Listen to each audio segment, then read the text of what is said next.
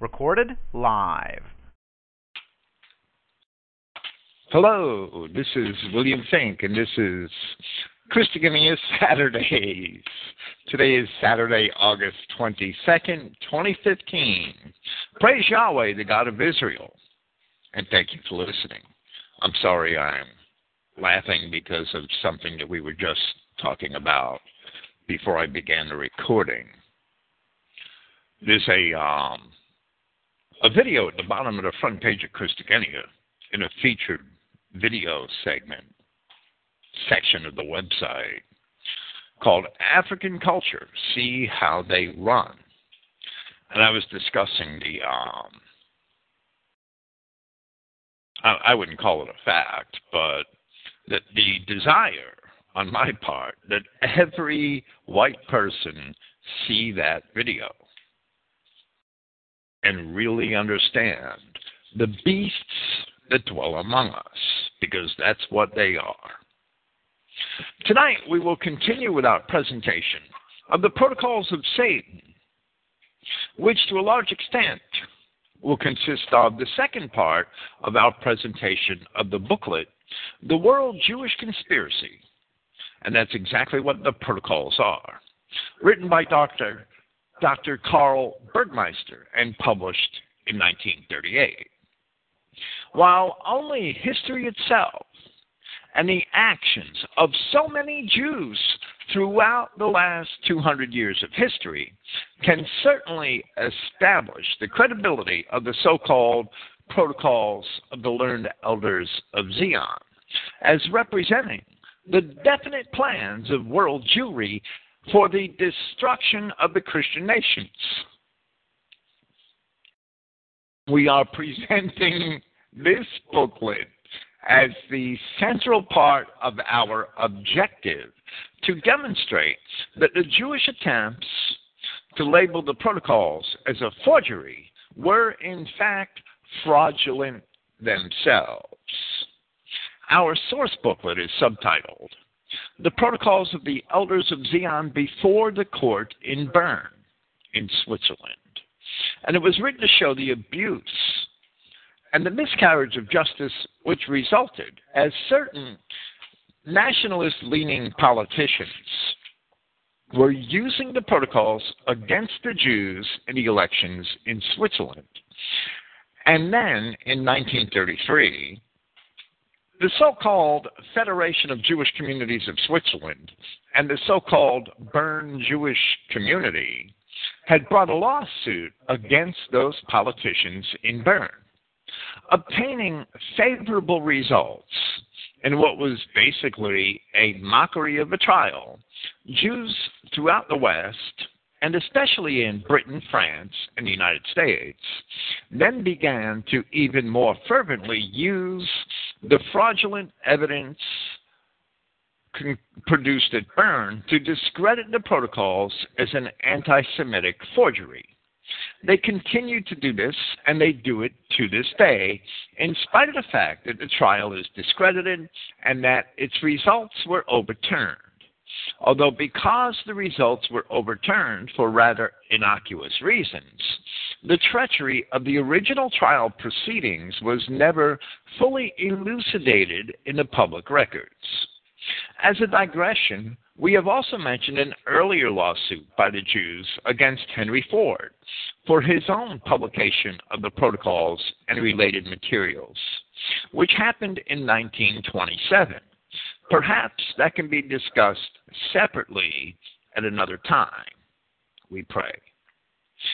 In his booklet, our author, Dr. Bergmeister, after explaining the Bern trial results, discusses some of the evidence which was used in the trial.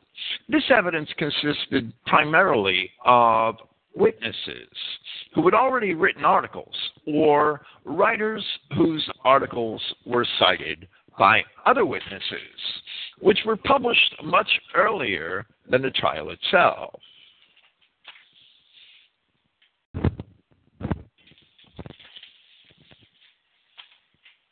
As early as 1921, articles attempting to portray the protocols as being fraudulent, had appeared in newspapers and other print media which were friendly to the Jews.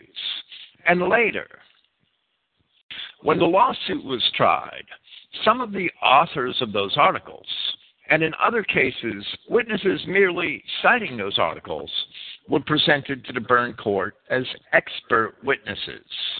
However, the authors of the original articles in question can all be shown to have either fabricated the statements which they had made in support of their allegations concerning the origin of the protocols, or they had merely repeated such fabricated statements, and they are fully discredited by the historical evidence. One such witness was the former Princess Catherine Radziwill, who we discussed at length last week, who had given an interview to Jewish reporter Isaac Landman, which was published in a February 1921 issue of the American Hebrew and Jewish Messenger, which is really neither American nor Hebrew, which was evidently reprinted by the New York Times. As it turns out, Radziwill, who claimed the protocols were the work of Russian intelligence officers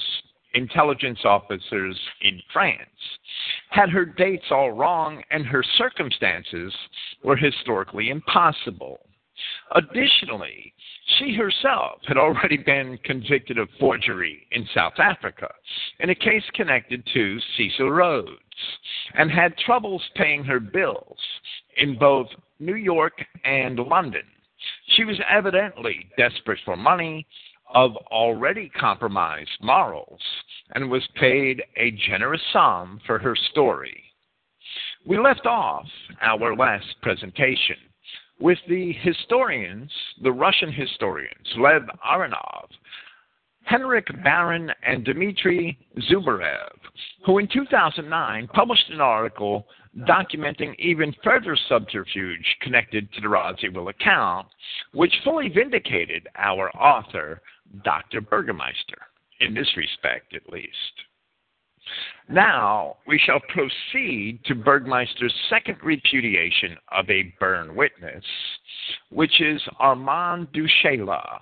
We have read earlier in this book that on the 12th and 13th of May, 1921, the French Count Armand Duchesla published an article in two parts in the Russian newspaper Dernière Nouvelle in Paris. The name of the paper in English is Latest News. Now we shall continue with Dr. Burgermeister.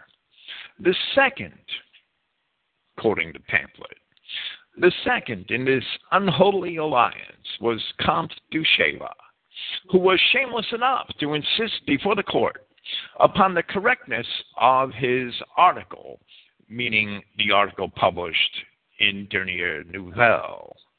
It was only after the lawsuit was over that, and the writer writes in the first person here, that I succeeded in discovering the whereabouts of Sergei Sergeyevich Nilus, the son of the late S.A. Nilus, deceased in 1930, and the first publisher of the protocols.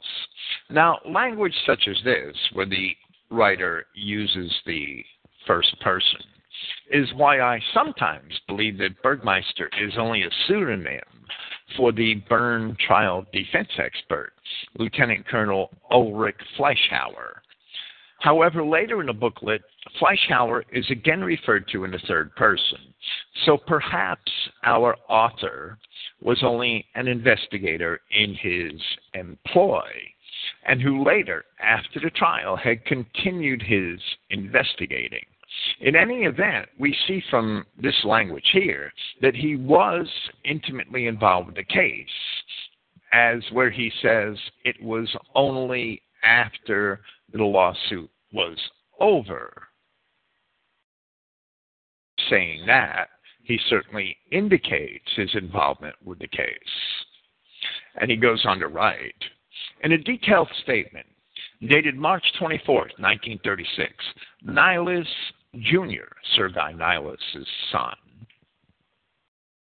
states that Count Duchela published his report in Dernière Nouvelle, being fully aware that it was untrue, and thus he is a perfidious liar and a slanderer. Nihilus Jr. declared, moreover, and he really isn't a junior because his middle name is different than his father's, the younger Nihilus, declared, moreover, that he himself was the legitimate son of S.A. Nihilus, and of the latter's lifelong friend. This lady, however, was not Madame Natalia Afanasuna, or, as stated by Duchela, a Madame Komorowski, but Natalia Afanasuna Wolodymarov. That's some of these Slavic names are tongue twisters. I'm sorry. What's going on here is that Duchela is stating the wrong mother or spouse for Sergei Nihilus, and the younger Nihilus should certainly know who his mother was. She had never at any time been in touch with Rachkowski. She had, moreover, never had anything to do with the protocols. Nihilus Jr. declared himself prepared to state upon oath that he was himself present in the year 1901. Major Sukhotin, also a friend of his father's, had handed the manuscript over to him. He cannot remember having seen at the time the ominous ink stain on the front page, which we have seen Catherine Radziwill and here Count Duchela testify to in order to, I guess, make their lies material, to make them seem like they're true. Further inquiries revealed the fact that Count Duchela, in the year 1921, was chief of propaganda on the staff of the Don Cossack Corps of General Wrangel's army, fighting against the Bolsheviks, right? During his employment in this capacity, he was discovered to be acting as a Bolshevik agent, and as such was arrested and condemned to death for high treason. General Wrangel, however, acting under pressure from the French ambassador, quashed the sentence and had to content himself with expelling the treasonable officer from the army. Now, this Duchela, as we will find out later, was a French count who converted to the Russian Orthodox religion, went to Russia, ostensibly to a monastery to study, and ended up in the employ of the general of the Don Cossacks army, fighting the Bolsheviks. But he was really a Bolshevik spy all along. The French government came to the rescue of this count, who, under the guise of having left France for the Orthodox Church, and under the guise of being friendly, and in the employ even of Christian forces in Russia, was acting as a Bolshevik agent. Then, several years later, the same count is writing articles as an expert in support of Jewry, attempting to provide evidence that the protocols are a fraud and lying in the process. The French government's support for such a character should not be a surprise, since France has been in the hands of the Jews for 200 years, more or less. Here we are going to make a digression to present what the Russian historians Lev Aronov, Henrik Baron, and Dmitry Zubarev wrote concerning Count Duchela in their 2009 article entitled Princess Catherine Radziwill and the Protocols of the Elders of Zion, the Hoax as a Lifestyle. And of course, the hoax was Radzivill's lifestyle, right? Because of the broken English of the automated translation and I did the best I could. We were compelled to do some editing. Of course, the account is still about Radziwill, but we shall see the content of Du Chaillu's testimony in this, and we shall also see how valid it is that the statements of Aronov, Barron, and Zubarev, even though they are not supportive of the idea of the legitimacy of the protocols, these Russian historians are trying hard to arrive at the truth concerning the arguments against the protocols as well as in favor of them. And their writing is quite candid in those regards. And they say, and yet in February 1921, the name of Catherine Radziwill occurs in the press in connection with the protocols. It starts with the material which was prepared for Radziwill by Lewis Marshall, the editor of the American Hebrew. We learned that was after Marshall had received a letter written in response to a letter that Radziwill sent him from the banker Max Warburg. Published in the form of interviews, excerpts from the document. In the next issue of the magazine, Felix Warburg, his brother Max was off in Germany. In the next issue of the magazine, there was published an interview with a certain Henrietta Hurlbut, a New York lady who Radziwill herself recommended to the magazine as a person who was able to confirm her information about the protocols, particularly the most controversial point, the assertion that, while living in Paris, Russian journalist M. Golovinsky showed her the original French document when they were fabricated.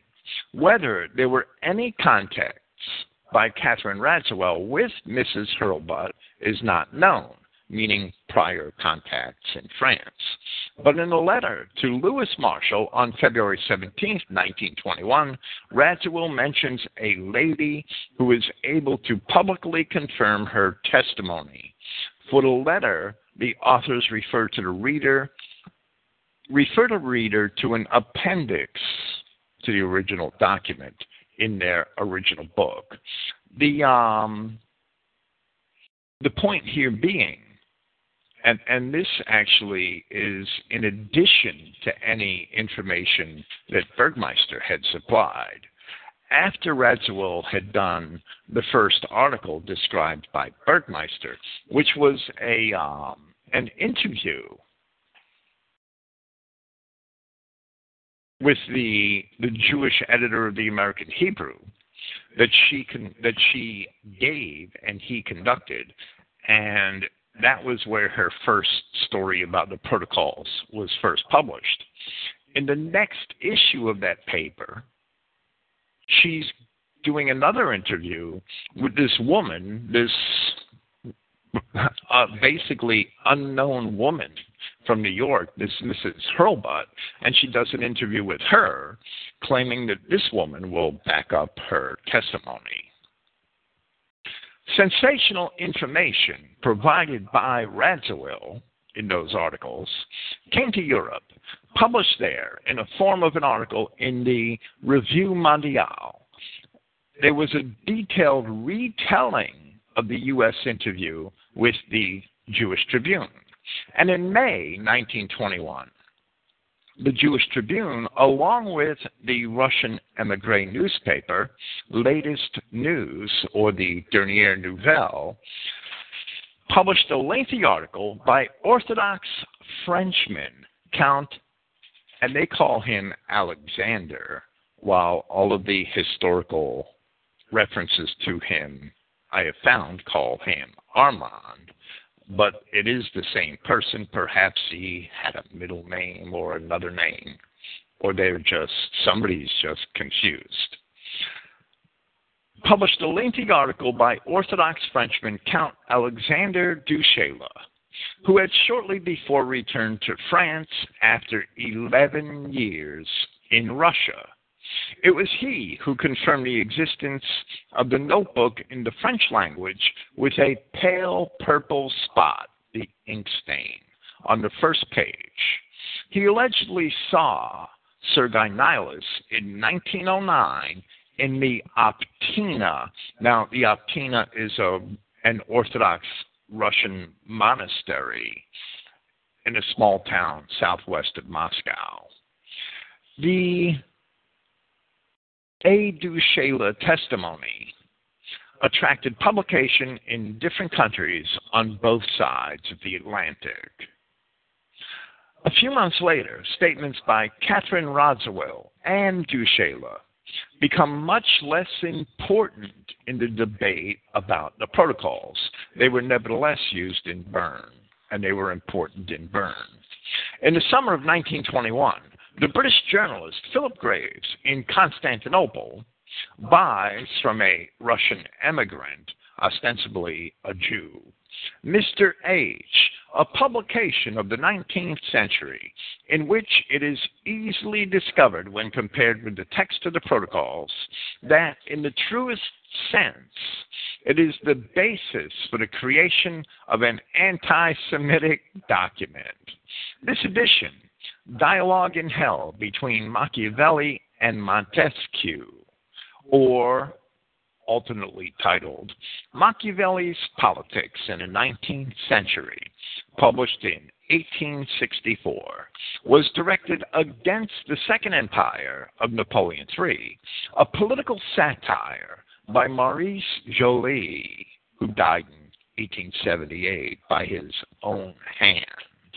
This direct evidence of the protocols being a forgery, these are the words of Aronov and company, though it still remains unconvincing for fans of conspiracy theories, was published in the newspaper The Times in the issues from the 16th to the 18th of August, 1921, and upstaged the previous performances.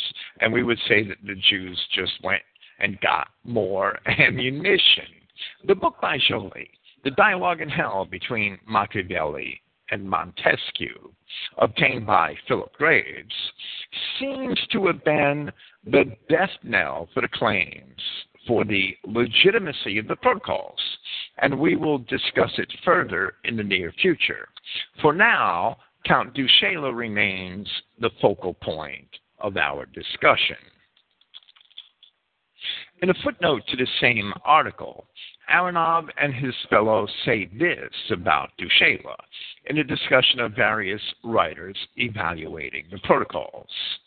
Researchers excluded, and they're talking about modern-day protocols researchers, and they name some of them, Bernstein, H. Kahn, Dean Nicholas, and others.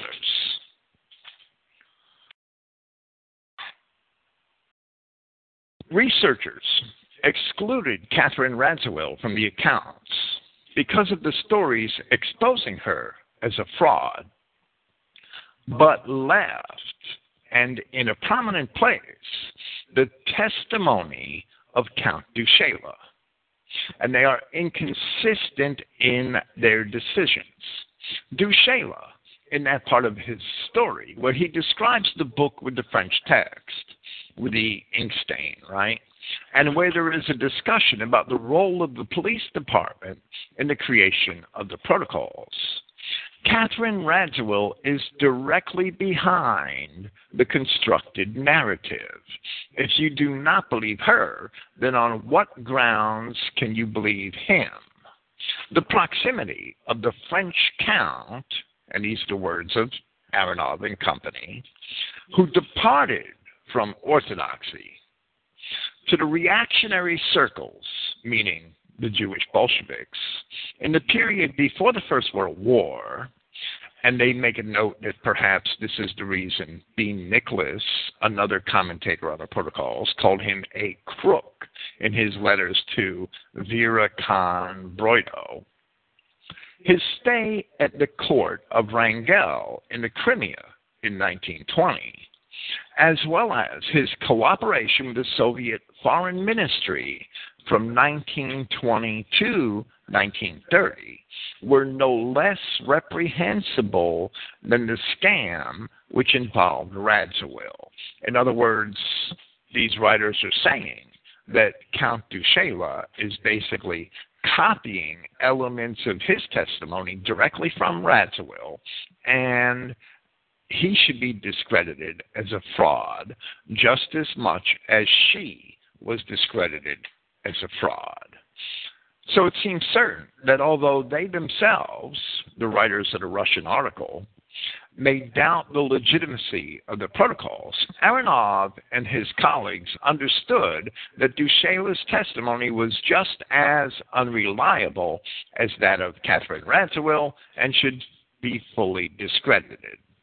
For us, it should be plain that Dushela was a crook, a spy, and a tool for the Jews who were attempting to discredit the protocols. Now,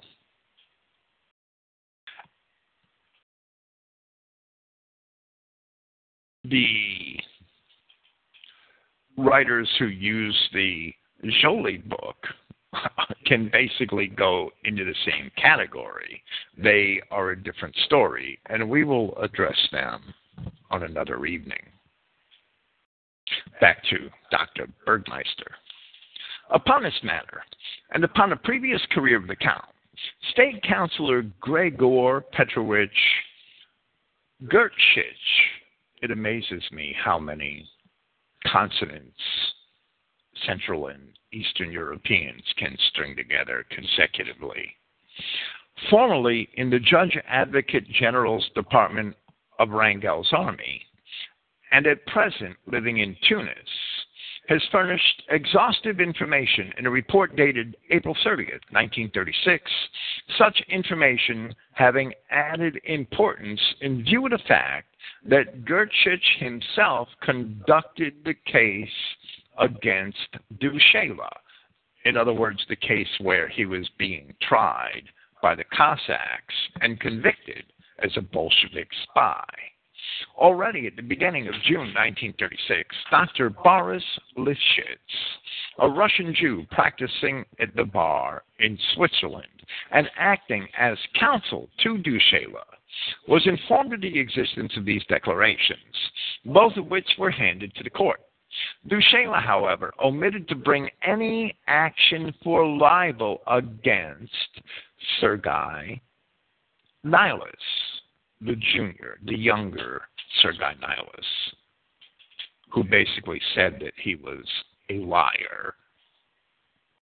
He apparently considered discretion to be the better part of valor, and that it was preferable in this instance to take the insult that he was a perfidious liar and a slanderer sitting down rather than take the risk of bringing an action against Sergei Nihilus, which would expose him to the danger of Nihilus proving his contention true. And of course, Nihilus should have been in a position to prove who his own mother was. So evidently, Dushela was a slanderer and a liar.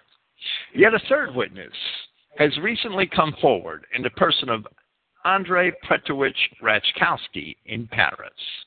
He is the son of State Councilor Rachkowski, whom, incidentally, Dushela falsely described as a general, a rank which he never held.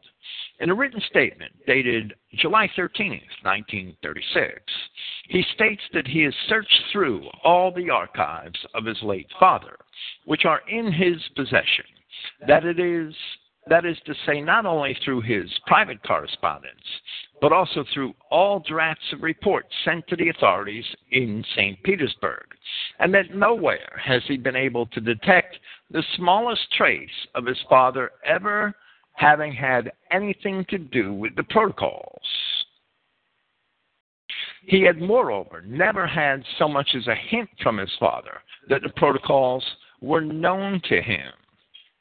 His father had never been an anti-Semite, and he had had Jews as friends and collaborators.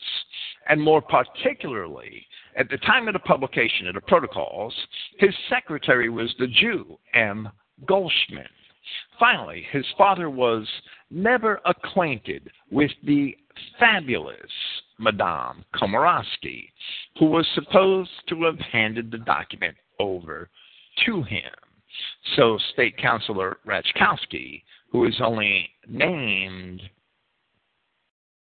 by Dushela and the other liars concerning the protocols, evidently had nothing to do with them, according to sworn testimony of his own son. And evidently this Komorowski, who Dushela seems to have invented, is only mentioned by Dushela in his articles, and indeed the name seems to have also been invented, which is why Bergmeister calls her fabulous here. She's a fable. Through the reports of those who might be described as the most telling witnesses in the case, namely Nihilus Jr., Gertschich, and Rachkowski Jr., light has finally been brought to bear upon the forger's den. The statements of the crook and ex-Princess Radziwill, now Mrs. K. Danvin, and of the Bolshevist agent and traitor, Count Dushela, are in all essential points untrue. State Councilor Rachkowski had never, on any occasion, anything to do with the protocols. He was not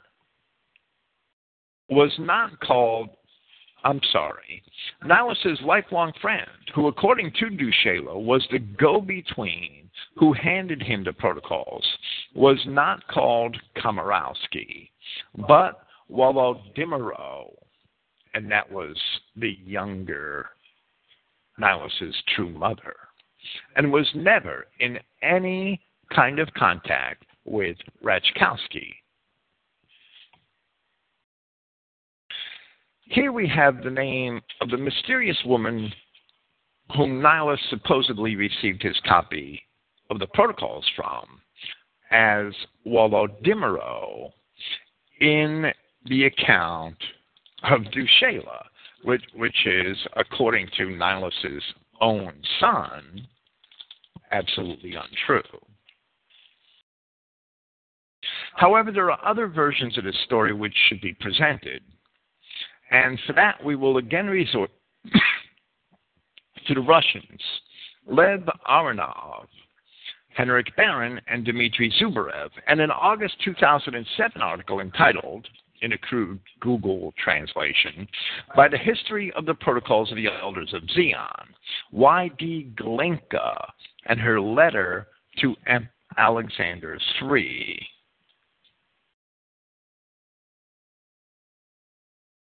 On April 7, 1902, the famous Russian conservative journalist, and this is another fascinating sub-story inside of the Protocols narrative, the famous Russian conservative journalist Mikhail Menshikov told the reading public of the existence of a mysterious document. Now, April 7, 1902 would precede Nihilus's publication and all other publications of the protocols. Quite a thick manuscript, he called it, setting out the conspiracy against the human race. Now, here's the really fascinating part. Compiled by King Solomon and in complete secrecy implemented by Jewish sages for 3,000 years. Now, this is typical of the Jewish Masonic fable, that a lot of their secrets come down from King Solomon, or that a lot of their secrets come down from Hiram. So this type of story seems to be historically typical of Jewish Masons or Jews that are Masons. This acquainted journalist with the document called The Protocols of the Elders of Zion. Some Petersburg woman, not identified by name, described, not without irony, but in sufficient detail as, and there's a word here, elegant apartment, which should probably be some adjective describing a woman. Excellent French, all the signs of a good social circle. Elegant, again. And then there is a sentence of very unclear context where I must insert the words, who is said, because it follows to say, who communicates directly with the world beyond the grave. And of course, these are words being attributed to Mikhail Menshikov in 1902. According to the lady, the protocols had been stolen from a secret Jewish store in Nice, which is in France, and obtained from a French journalist who, with the utmost haste, translated excerpts from the precious documents in Russian. Over 104 years had passed since that moment, quoting Aronov and company, and the literature of the Protocols of the Elders of Zion, one of the best-selling political topics of the 20th century, has become truly immense. Examine their sources. Many put forward hypotheses regarding authorship. However, the identity of the lady, and the automatic translation often has ladies, but it's referring to a single person. The identity of the lady who allegedly transferred the protocols into Russian and brought them to Russia is still a mystery. And they have a parenthetical statement which says that the French original has yet to be discovered, and for 100 years its existence has been questioned. And they go on to say, one of the first publishers of the protocols, S.A. Nihilus, at first said only that they were stolen by a woman, and 12 years later added that the protocols were obtained from a lady permanently residing abroad, that this lady, and then there's a portion of the automated translation which was very difficult to decipher, and we will skip part of it, only to say that another woman, A.N. Sukatina in Tula, is named in connection with the mysterious woman. Now, Sukatina is evidently related to that Sukhotin from whom Nihilus says he had obtained the protocols, but Sukatina is not the mysterious woman. And it says, in the words of the same Sukhotina, Nihilus said that this lady passed on a copy of the manuscript to Sipiagin. In other words, Nihilus learned this, or our investigators learned this from Sukhotina. The then Minister of Internal Affairs, upon his return from abroad. So Nihilus said that the lady, the mysterious lady, passed a copy of the manuscript of the protocols to the Russian, the Tsarist at the time, Minister of Internal Affairs named Sipiagin. And then Aronov and company make another parenthetical remark, and they say, curiously, the Minister of Internal Affairs of the Russian Empire, D.S. Sipiagin, was killed April 2nd, 1902, 5 days before the appearance of the press article by Menshikov announcing the existence of the protocols. Unlike Menshikov, Nihilus always maintained that he had never seen the lady and that he did not even know her name. He did not name the lady, and the former neighbor of the estate of Sukhotina in Tula, named F.P. Stepanov, once in exile in Yugoslavia in 1927 by the Bolsheviks, he left a notarized certificate that Sukhotin handed him the manuscript of the protocols. and cited as the source of all the manuscripts the same unnamed lady living in Paris. Unlike Nihilus, who said that he forgot the name of the lady, Stepanov claimed that Sukhotin did not mention her name, and that's fine. The two different testimonies do not clash, because one does not mean that the other was lying. Sukhotin never told Stepanov the name. He told Nihilus the name. Evidently, Nihilus said, and he consistently said, that he forgot the name.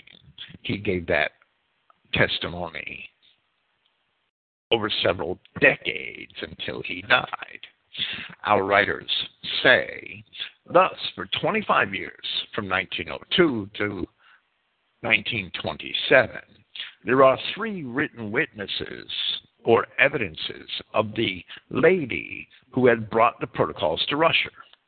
And only one witness, Menshikov, claimed to have seen a lady and to know her name. The other 2, Stepanov and Nihilus, had never seen the lady and did not know her name or did not remember. And only another mysterious lady, an active promoter of the protocols, writing under the pseudonym of Leslie Fry, and here Aronov and his fellows are referring to the book Waters Flowing Eastward, first published the evidence of Stepanov, and then gave the name of the mysterious translator of the protocols. She claimed, and of course this Leslie Fry is really the American woman who was married to a Russian nobleman, and her name was Pakita Shishmarov, if I'm not mistaken, her real name. She claimed that it was the daughter of a Russian general, Mademoiselle Justine Glinka.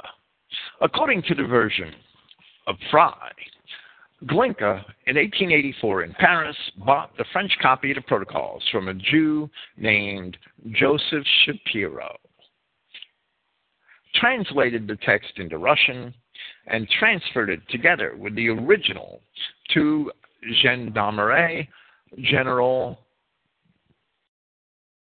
Orzhezkomu, or something like that. I apologize. Orzhezkomu is probably more accurate. Another copy of the translation Glinka gave to Sukhotin when she returned to her estate in Oral. And they're referring to, I believe that's page 93 of Waters Flowing Eastward. Aronov and his colleagues go on in that article to present an exhaustive study concerning the validity of this information concerning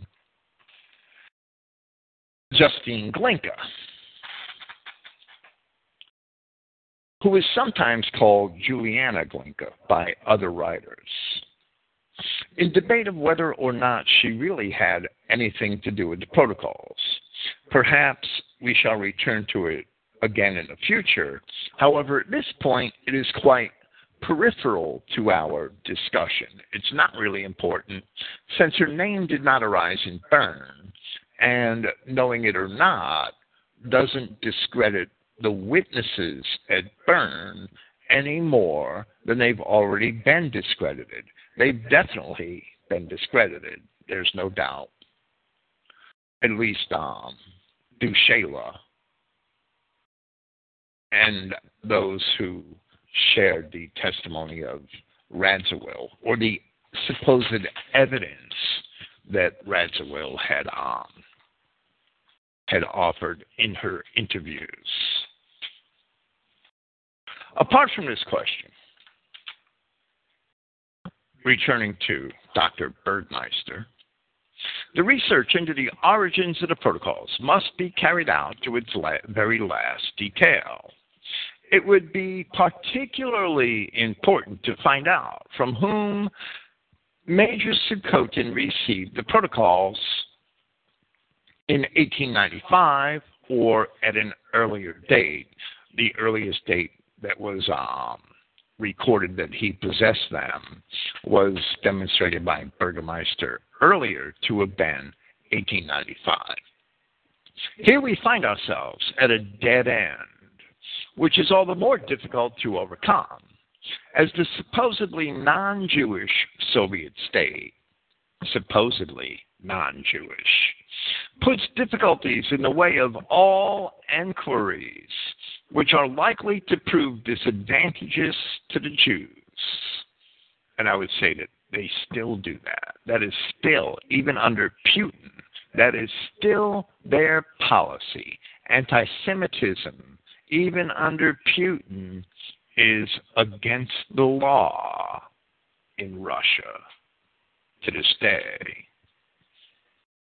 The Soviets, supposedly non-Jewish, and we have documentary evidence posted at Christogenea. The Bolsheviks and the Soviets after that, Stalin was really just another Bolshevik of a slightly different flavor. They closed the churches. They used them for theaters. They used them for warehouses. They used them for whatever else they could find useful, for anything but churches. And they left the synagogues absolutely unmolested from 1917 all the way through to today. I mean, the churches were eventually reopened in the 1970s when the Germans occupied much of the Ukraine and Western Russia. They closed the synagogues and reopened the churches. That didn't last long, but that's what they did. Back to Burgermeister.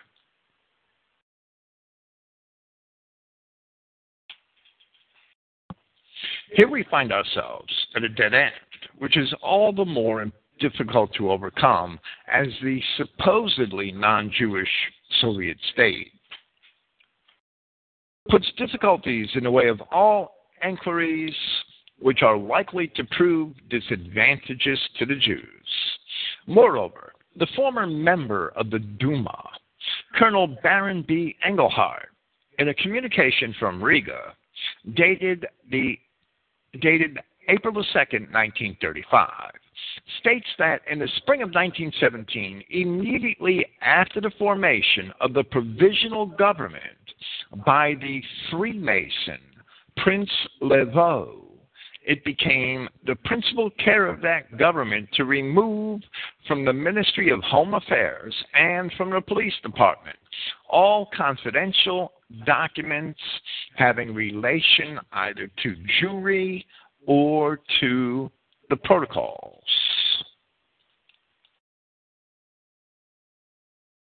Prince Lvov was born in Germany and is said to have descended from the Viking princes of Yaroslav.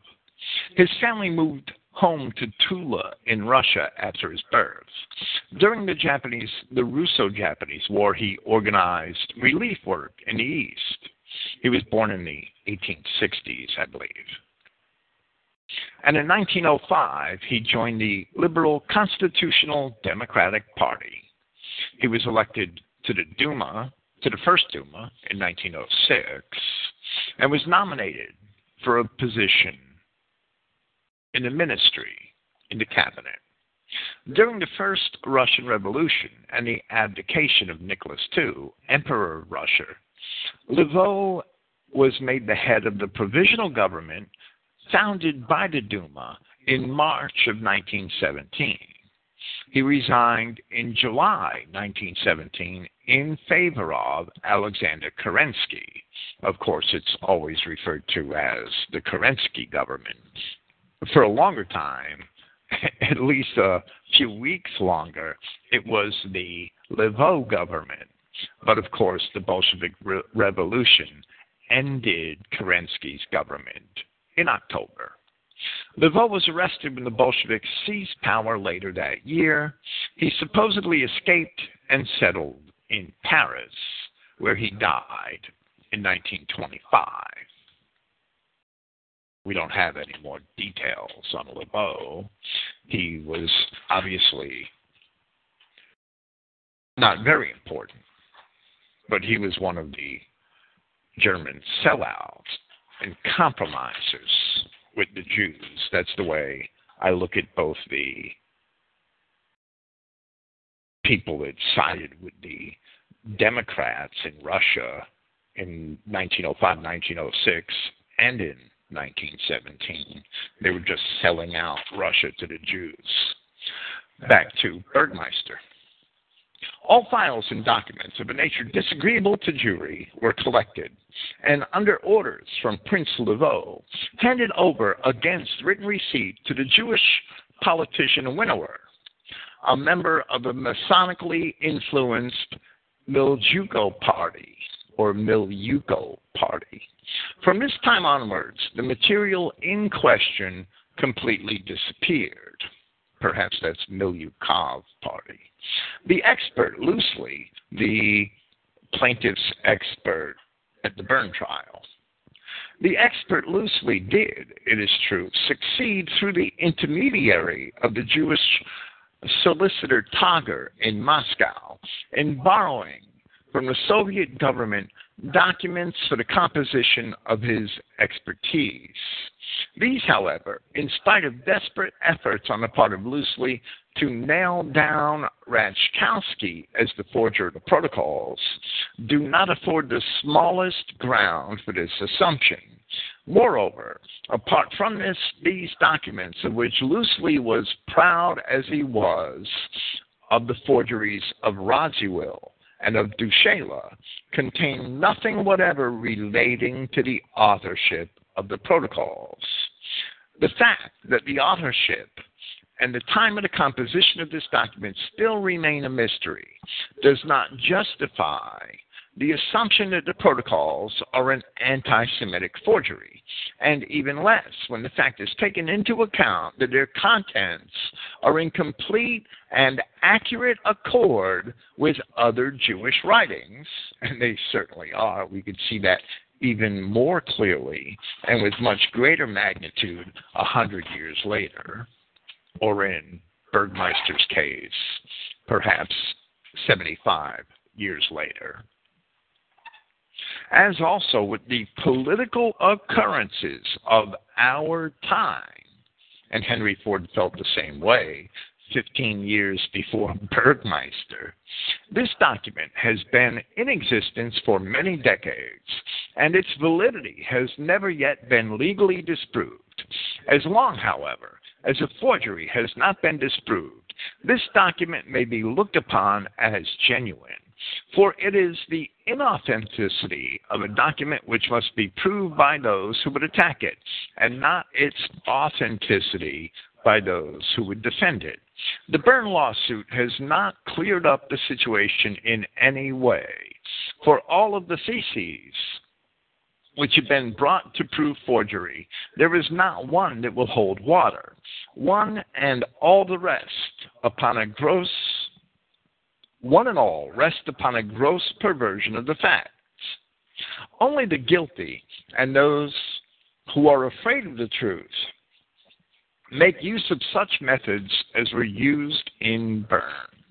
You know, in my opinion, the Jews suing Swiss politicians for employing the protocols is kind of like ticks suing a dog for wearing tick repellent. And the protocols are like a flea collar that are supposed to keep the fleas off of the dog's ass. But in our case, the dog is too stupid to realize that, the dog being white people collectively. When you look at the ticks sucking your blood, you cannot deny that the ticks exist. And you can't argue with the ticks over the legality of using tick repellent. That's what this is all about. The protocols are an awareness mechanism. They are basically tick repellent. And the ticks are suing the dog because the dog wants to use tick repellent. That's what this all boils down to. It is ridiculous, but this is white history. We must express disappointment that the article by Philip Graves, printed in 3 parts in the London Times in August of 1921, and which made use of this miraculously discovered copy of the Jolie book, which just popped out of Turkey at just the right time, made use of the Jolie book in an attempt to discredit the protocols. We must express disappointment that this was not addressed here, although Dr. Bergmeister had mentioned it earlier in this booklet. God willing, we will address the Philip Graves article at length and the Jolie book at greater length in the weeks to come. There are 2 reasonable avenues by which to upset the supposition that Jolie's book is sufficient evidence which discredits the authenticity of the protocols. The first is this. It seems that the only copy of the Jolie book which exists, and I haven't looked into this fully, was obtained from a Jew, a Russian Jew, in Turkey at a wonderfully convenient time for Jewry, as the protocols are being published in America, Britain, and France. The second avenue is this. Jolie himself worked inside the French government for over 10 years, and he was a Mason in France. He was a minister. He worked in the State Department in France, in the Ministry of State.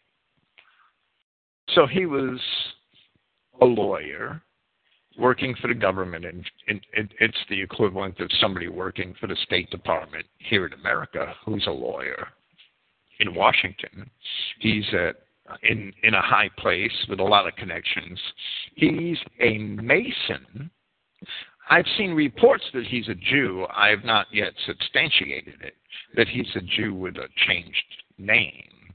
I haven't been able to verify that, but it's immaterial. He's a Mason in France, in government. He's a Jew between the ears, with no doubt. In that position, he may have simply used the same sources for his book from which the protocols themselves were later taken. That's the most plausible explanation of why they are so similar in some places, but hardly in many places. The next portion of our booklet is based on the testimony of certain Jews. These Jews seem to be the self-hating variety, which we have seen in the likes of Howard Rosenthal, Myron Fagan, Nathaniel Kapner, Henry Makow, and other tattletale Jews of recent times, who always seem to have their own diabolical agenda. When we presented Martin Luther's On the Jews and Their Lies, we saw that the phenomenon of the tattletale, self-hating Jew has existed since as early as 13th century France, where the converso Jew, Nicholas Donin, had exposed the writings of the Talmud before Pope Gregory IX and engaged in the famous Disputation of Paris. Even earlier, another supposedly converted Jew named Theobald explained ritual murder to the English authorities upon the discovery of the crucified and tortured body of young William of Norwich, So there's a self-hating Jew from just about 1,000 years ago. Nicholas Donin is a self-hating Jew from 700 years ago. So the phenomenon of the self-hating Jew is nothing new. We do not advocate pursuing the testimony of Jews. Not at all. However, in certain circumstances, and when it is corroborated by established facts, it may be useful. Since this is part of the booklet we have endeavored to present, and also a part of the historical record concerning the protocols, we will proceed and present what Dr. Bergmeister has written. Just imagine the irony that evil Nazis, like Dr. Bergmeister, are employing the testimony of Jews, and that Jews cooperated with the anti-Semitic proponents of the protocols. So there is a minor usefulness here. Due to the nature of what follows, we will not have too many comments of our own, but only need to present what Dr. Bergmeister has written. And this is part 5 of his booklet, and it's subtitled 3 Orthodox Jews Stand for the Authenticity of the Protocols. If up till now I have been principally concerned in a refutation of the assertions made by the opposing side, and have been able to show that Jewry have not been in a position to bring any valid evidence in support of forgery, I will now discuss a few important cases which go to show the authenticity of the protocols. In this connection, I will quote the declarations of 3 Orthodox Jews.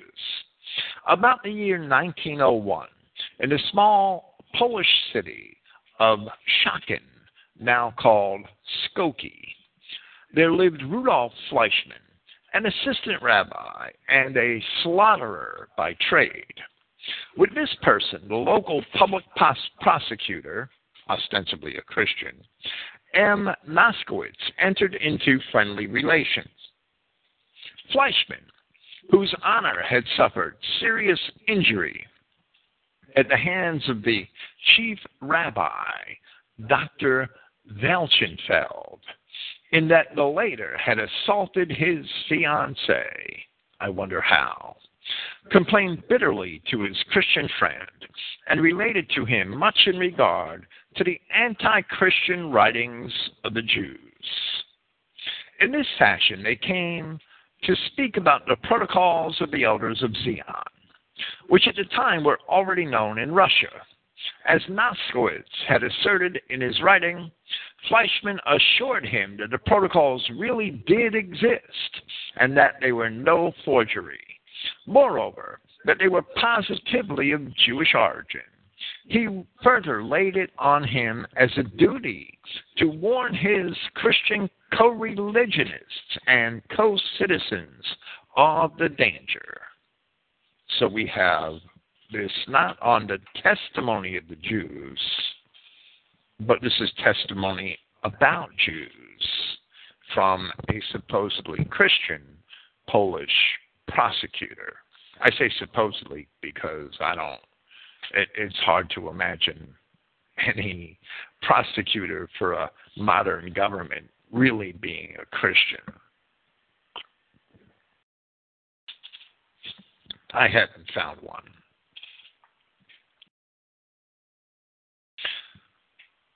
Moskowitz relates a second instance also. In the year 1906, he put the question directly to the well-known Rabbi Grunfeld of Swartz in Poland as to whether the protocols were genuine or not.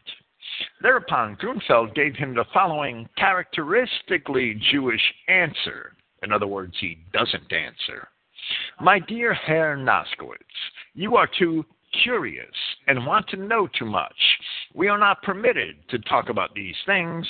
I am not allowed to say anything, and you are not supposed to know anything. So this Jewish rabbi was kind of like a proto-Don Corleone or something. That's where the mafia mentality comes from. For God's sake, be careful, or you will be putting your life in danger. We are in possession of a further statement from the Russian Captain George. Our readers will understand that we cannot give his real name, as we otherwise might endanger the lives of his relatives in Soviet Russia. In February 1924, in Yugoslavia, he visited the Jew Sawelyi Konstantinovich Efron, who was a refugee from Soviet Russia. Efron, in his early days, had been a rabbi in Vilna. He went, however, over to the Greek Orthodox Church and became a mining engineer in St. Petersburg. He was, moreover, an author and wrote under the nom de plume of Litwin. He was the editor of the monarchist newspaper, The Light, and was a contributor to The Messenger. He was also author of the drama going under the name of The Smugglers, which contains much severe criticism of Jewry. In consequence of this, he was brutally assaulted by some Jews, and his life being threatened. When the Bolshevist Revolution broke out, he had to fly from his country, arriving finally in Serbia, where he found asylum in a cloister in the neighborhood of Petkowitz in the district of Shabats. It was there that he died in the year 1926. When, on a certain occasion, Captain George questioned him on the subject of the genuineness of the protocols, Efron declared with emphasis that he had for long been well acquainted with their contents, indeed, for many years before they were ever published in the Christian press. Efron's words were written down by Captain George, who made sure of the matter by obtaining a sworn statement regarding his bona fides from the archpriest of the Russian Church in Paris in the month of October 1928. Both written declarations, namely that of the public prosecutor Noskowitz and that of Captain George, were included by Lieutenant Colonel Fleischauer in the expert report which he had rendered to the court in Bern. Like all other evidence offered by Fleischauer, however, these witnesses were completely disregarded by the Marxist judge. In the case of Efron, interested me, our writer is in the first person again, and I therefore got into touch with different colonies of Russian emigres with a view to finding people who had been acquainted with him. The results were altogether beyond my expectations. I discovered a Russian who had formerly fought in Wrangel's army, Wasily S. His real name is also concealed. Now, perhaps it was a mistake, or perhaps it's a pseudonym, but further on in this booklet, in this section, he is identified as Wasily Smirnov, who had made friends with Efron at Petkowitz, and who actually handed me a short treatise upon the protocols in the Russian language written by Efron himself. It is actually the concept of a letter addressed by Efron in the year 1921 to the Russian emigrant paper edited by Bertzoud in Paris, La Cause Commune. I won't try to pronounce the Russian title. Efron had about this time read an article in his paper in which a writer by the name of A.J. Kuprin, ostensibly another Christian, questioned the genuineness of the protocols and pretended to show that they were a forgery on the assumption that the Jews were incapable of producing an anti-Christian work of this description. The indignant Efron thereupon wrote the following letter to the editor. In my quiet cloister, I am living in a Serbian monastery. It is seldom that I see a newspaper. The other day, however, a copy of La Cause Commune came into my hand, and I had read in it a Feuilleton, and that's a feature article, so I will just call it an article here, by A.J. Kuprin, entitled Guslitsky Fabrication. In reference to a monastery, Guslitsky is a reference to a monastery in Korovskoy, a town about 60 miles east of Moscow. In this article, Monsieur Kuprin discusses the Zionist protocols of Nihilus, and the writer, Kuprin, is basically asserting in the title that Nihilus had fabricated the protocols in the monastery at Guslitsky. And he describes, for the benefit of the reader, the impressions which he gets from the perusal of this book. Whatever conclusion he comes to in this instance in regard to the genuineness of the protocols is a matter of little or no interest to me, meaning to Bergmeister, for in the matter under consideration, to Ephron, Monsieur Kuprin cannot be considered an authority in any sense of the word. In spite of the above, however, my attention was drawn to certain statements in this article. Monsieur Kuprin writes, "What surprises one in the protocols is this downright, blind, stupid, one might say, uniform hate against Christianity, which only an unimaginative and commonplace Jew-baiter, writing in accordance with his feelings against the Jews, could ascribe to the elders of Zion. Every word of these protocols breathes blood, revenge, slavery, destruction, and ruin. One does not only feel the deadly and poisonous power of the word, but also the paralyzing commonplace. When the diplomats of two different countries set out to ravish a portion of a third, or when two financiers set about plucking some trustful pigeons, they do not usually call things by their proper names, but are wont to conceal the hard reality with kindly words and tasteful forms. These 70 elders, the highest authority of an intelligent people, and no doubt themselves also highly cultivated persons, would, it is clear, be ashamed of such a primitive and pogrom-like brutality as is attributed to them in the protocols." And Kuprin, supposedly a Christian, seems to know a lot about Jewry. The above quotation from the article of this well-meaning author breathes passionate resentment against the protocols, and the Christian conscience of the writer cannot reconcile itself to the wickedness and the hate against Christianity with which the protocols are permeated, and that is also the attitude of the average Judeo-Christian today.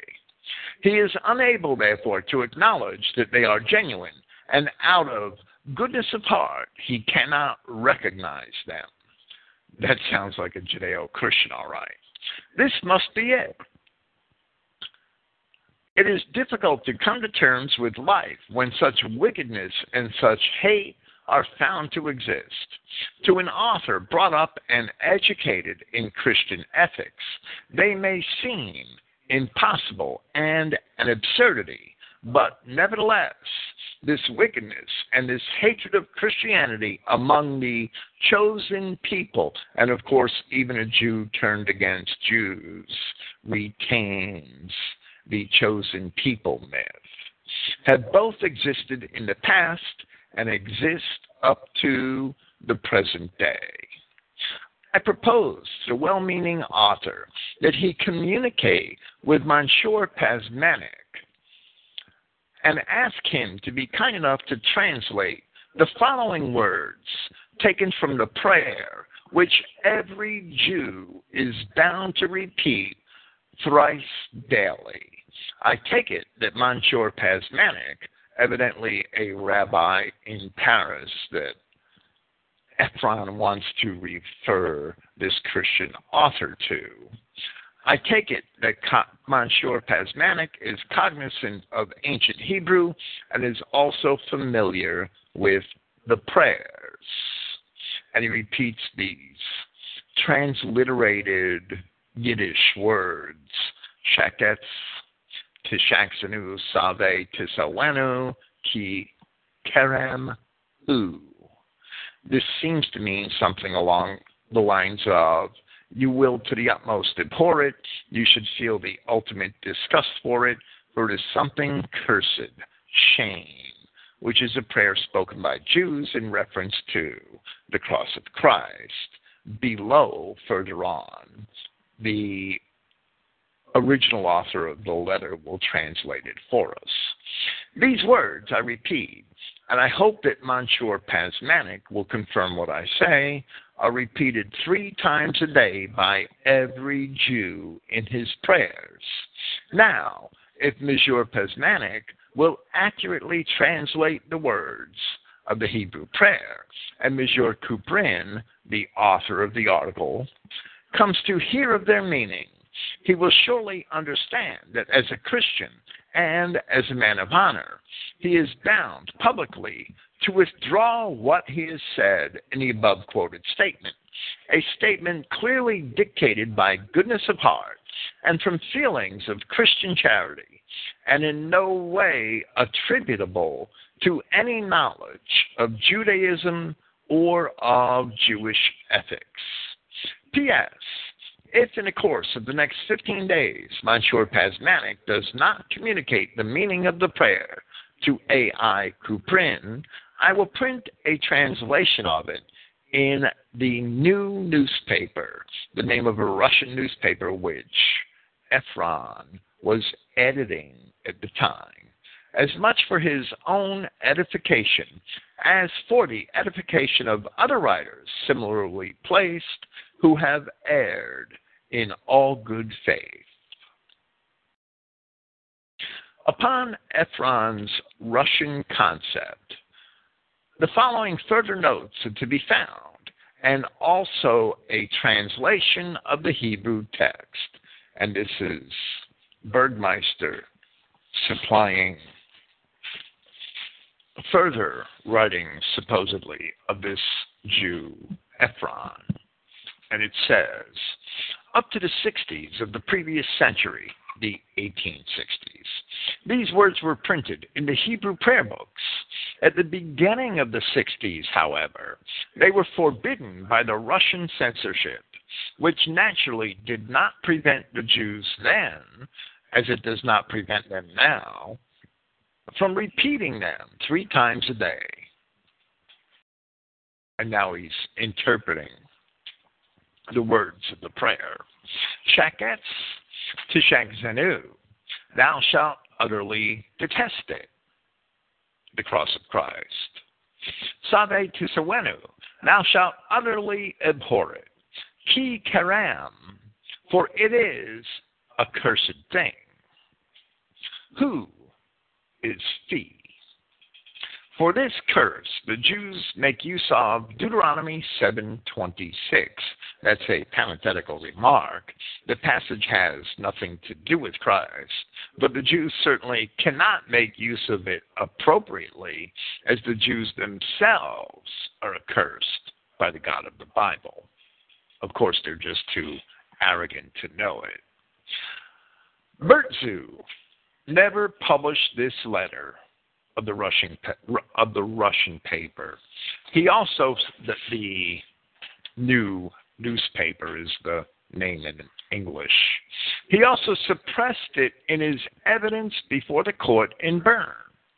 Whether Ephron also sent it to the new newspaper. I'm sorry, Bertsu is the editor of the Russian language paper in Paris that Efron was writing to in response to the article by Kuprin.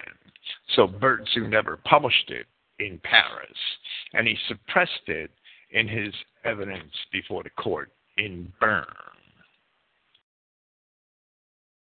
Bertsu is the editor of the Dernière Nouvelle, which also means new, so I'm confused. Whether Efron also sent it to the Russian new newspaper, which he was editing, as he intended, is not known. It is altogether characteristic of Efron's attitude to the protocols that it was just an article which pretended to prove them a forgery, which he took as an occasion for repudiating any such theory. He does not express any direct opinion as to their authenticity, but it is sufficient that he denies to Kuprin the right to express any opinion on the matter upon the grounds that he does not understand the subject, and that he energetically repudiates Kuprin's attempt to establish a forgery. His attitude comes even more clearly to light in the following report, compiled by Wasily Smirnov, called Wasily S. earlier in this booklet, in the presence of two witnesses on the 15th of December, 1836.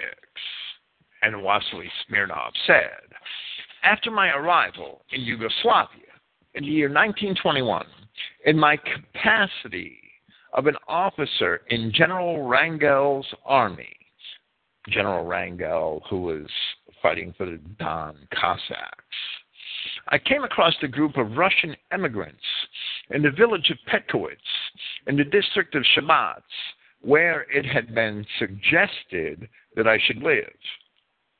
In the vicinity of this village, the Serbian monastery of St. Petko is to be found.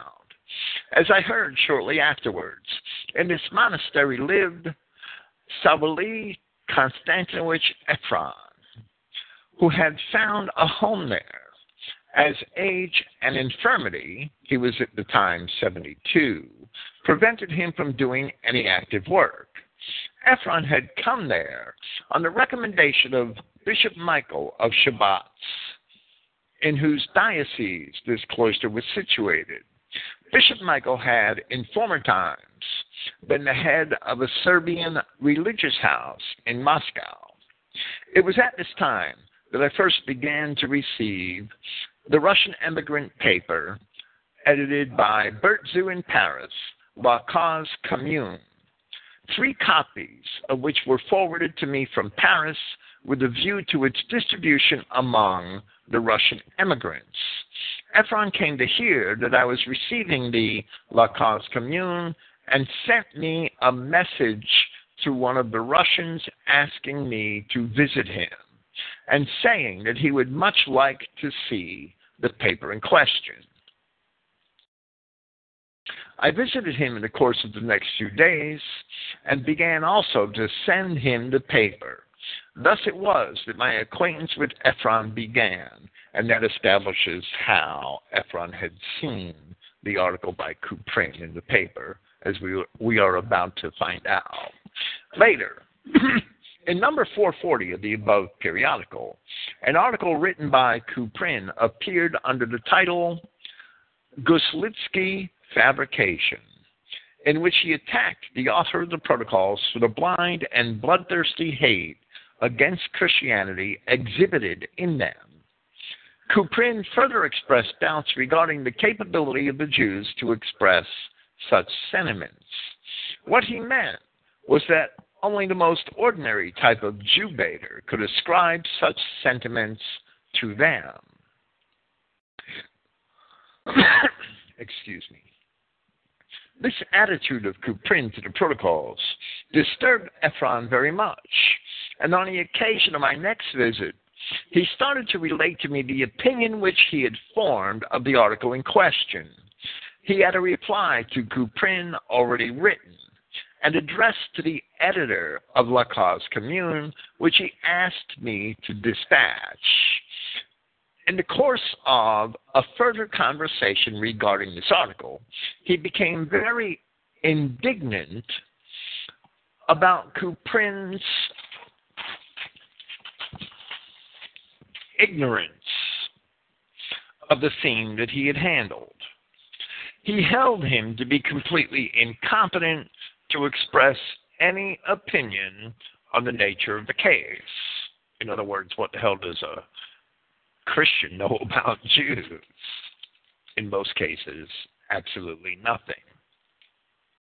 On the occasion of this conversation, Ephron handed me the concept of the letter he had written to Couprin with the words, "Take it, my dear friend. It may perhaps be of use to you someday."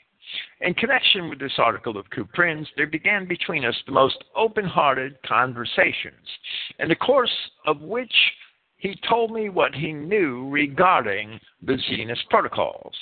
In view of the fact that it is such a long time ago, I cannot now remember everything that he said, but one or two leading points which have graven themselves on my memory, I will now quote in inverted commas, making use, to the best of my recollection, of Ephron's own words.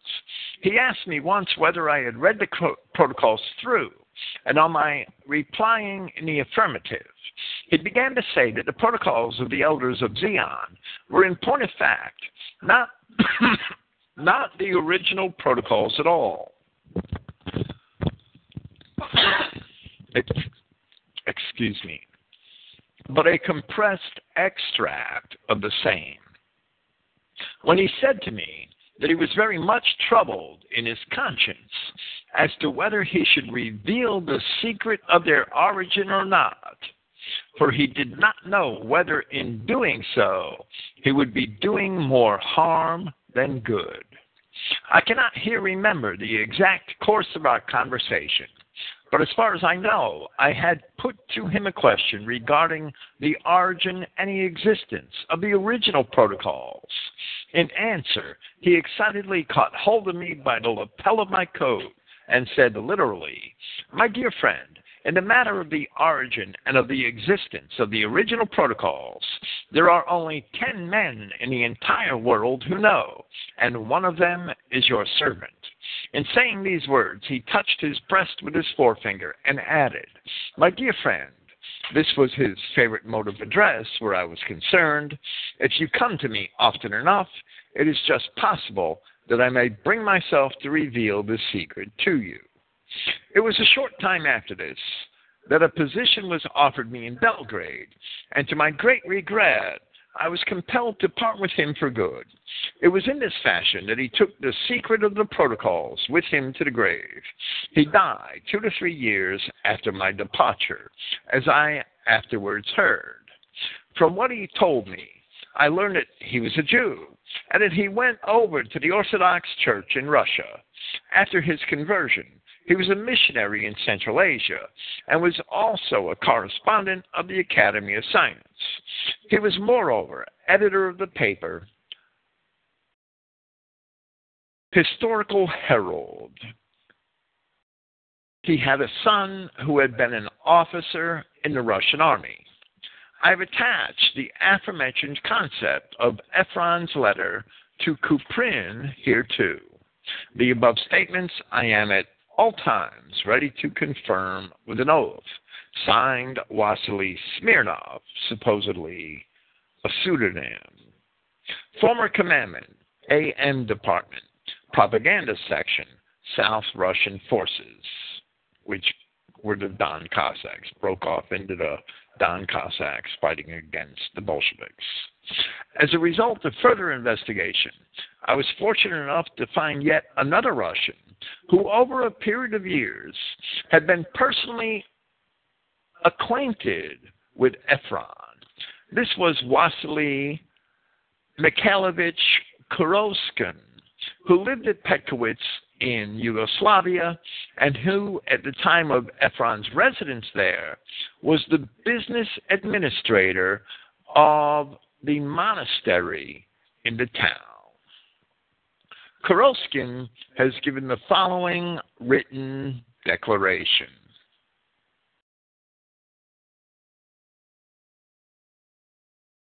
During the period between June 1924 and November 1929, I was resident at the cloister of St. Petka in the province of Shabats in Yugoslavia. To the different duties which the prior of this religious house, the monk Aristarch, laid upon me belonged that of conducting the business affairs of the cloister. I consequently became familiar with the archives of the cloister and with all matters pertaining to persons it contained. As regards Saweli Konstanovich Ephron, I associated with him from the moment of his arrival in the monastery up to the time of his decease. According to the letter of recommendation from Bishop Michael of Shabats, which was entered in our files under number 191, Ephron arrived at the cloister on June 7, 1921. His decease took place on the night of the 23rd of June, 1925. He died alone and without witnesses. All his personal belongings, his notes and his books were sent by General Tolstov, who was also resident in the cloister, to the office of the agent for Russian refugees in Belgrade. At that time, one Paleolog. I had often had talks with Ephron. He used to tell me about his past and used to communicate to me his thoughts upon different matters, and among them upon the Jewish question. I remember that he told me that he completed his rabbinical training at Vilna, and that afterwards he became a rabbi. Imagine that. He said that after he had came to know of a certain secret law among the Jews, he did not say which, in which the hatred of humanity which it propounds had impressed him most, he decided to break with Jewry. After he had broken with Jewry, he entered the School of Mines in St. Petersburg and qualified there. Afterwards, he took to a literary career. He became a collaborator on the new newspaper, where he said he would publish his letter to Kuprin. Editor of Komarov's newspaper, Light, and of the Historical Herald, and secretary of the Slavonic Committee, so the Jew qualifies as a Slav, I guess, once he converts to Orthodoxy. It was during the time that he was on this committee that he became acquainted with the prior of the Serbian monastery in Moscow, the Archimandrite Michael, who afterwards, when Bishop of Shabats, arranged for his reception into the cloister of St. Paraskeva or Petka. Ephron told me that he had two sons who had remained in Soviet Russia and who occasionally sent him money. I remember that on the day of his death, $50, dollars being the unit, I guess, which was translated, $50 arrived from one of his sons. On one occasion, Ephron made me a present of Nilus's book on the Zionist protocols. I remember that on this occasion he said to me, the protocols, are an actual fact, and every word of them is true. In his conversations on the subject of Jewry, he asserted with all emphasis that the Jews have secret books which they show to nobody but to the initiated. 3 or 4 months before his death, the author, Rodionov, wrote to him from Mostar, which is apparently a town in what is today Bosnia and Herzegovina, urging him to reveal the secrets of Jewry. S.K. Ephron did not, however, wish to do this, as he was awaiting the visit of the Metropolitan Antonius, to whom he wished to reveal everything concerning the Jews. In his letters to Ephron, the Metropolitan Antonius promised him that he would visit the cloister in company with General Nechwaladao, who was coming from Paris for the purpose. In the last few days, as he felt death approaching, Ephron often gave expression for his distress at the Metropolitan not having arrived.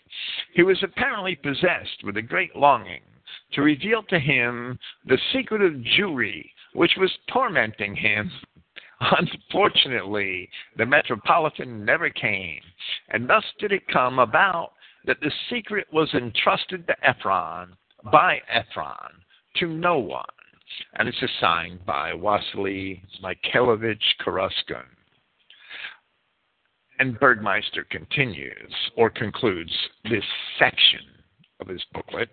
The declarations of the assistant rabbi Fleischmann, of Rabbi Grunfeld, and of the former rabbi Ephron, taken together, give incontrovertible proof of the correctness of the assumption that the protocols are a genuine Jewish document. Of a particularly convincing order is the information supplied by Ephron to the three Russian witnesses, Captain George, Major Smirnov, and the administrator Kuruskun.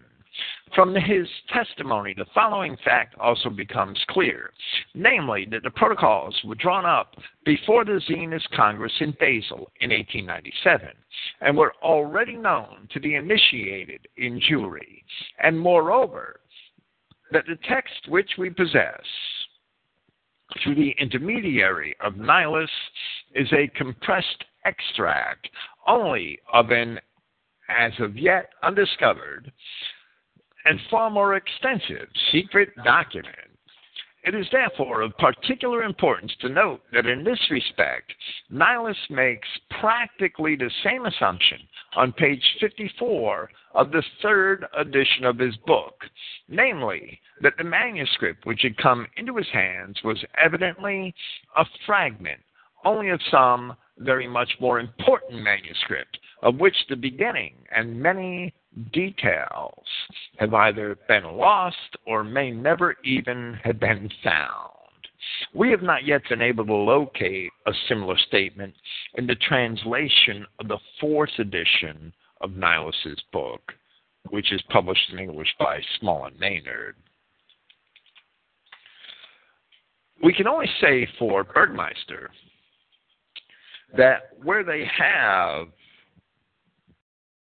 documentation of statements which Bergmeister has made, Aronov and his fellow Russian writers always support the statements which Bergmeister has given. Now, these so-called proofs from Jews proving the protocols are true, I personally would not use that as conclusive proof to demonstrate the protocols are true, because this is all hearsay evidence through second or third parties of words and testimonies of Jews. So that's pretty shaky grounds for conclusive proof, I would think, even if all of this is signed and attested to. The proof that the protocols are true, as they say in New England, is in the pudding.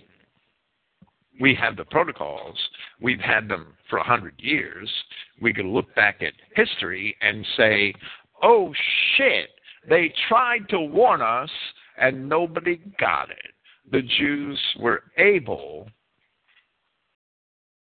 to propagandize against the protocols, to silence significant voices who were trying to get the warnings out, to tie up men like Henry Ford, threatening his livelihood, his business, his corporation, whatever they had him threatened with, and tying him up in court over these documents. And if Henry Ford is rather useless to fight against all of the financial might of the Jew, well, there you have it. But Americans should have woken up to the problem.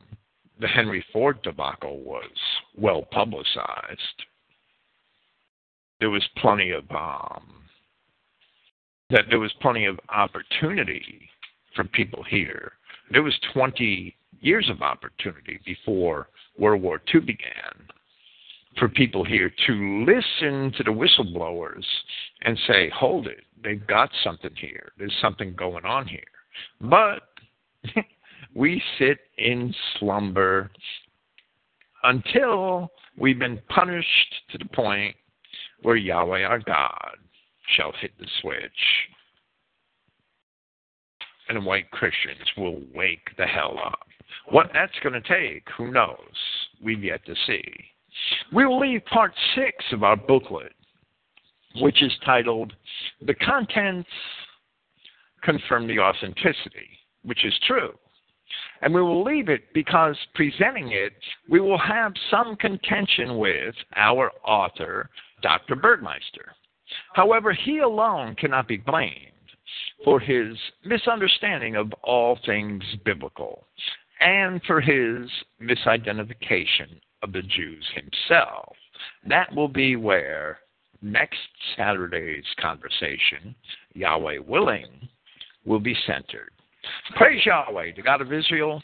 Thank you for listening, and good night.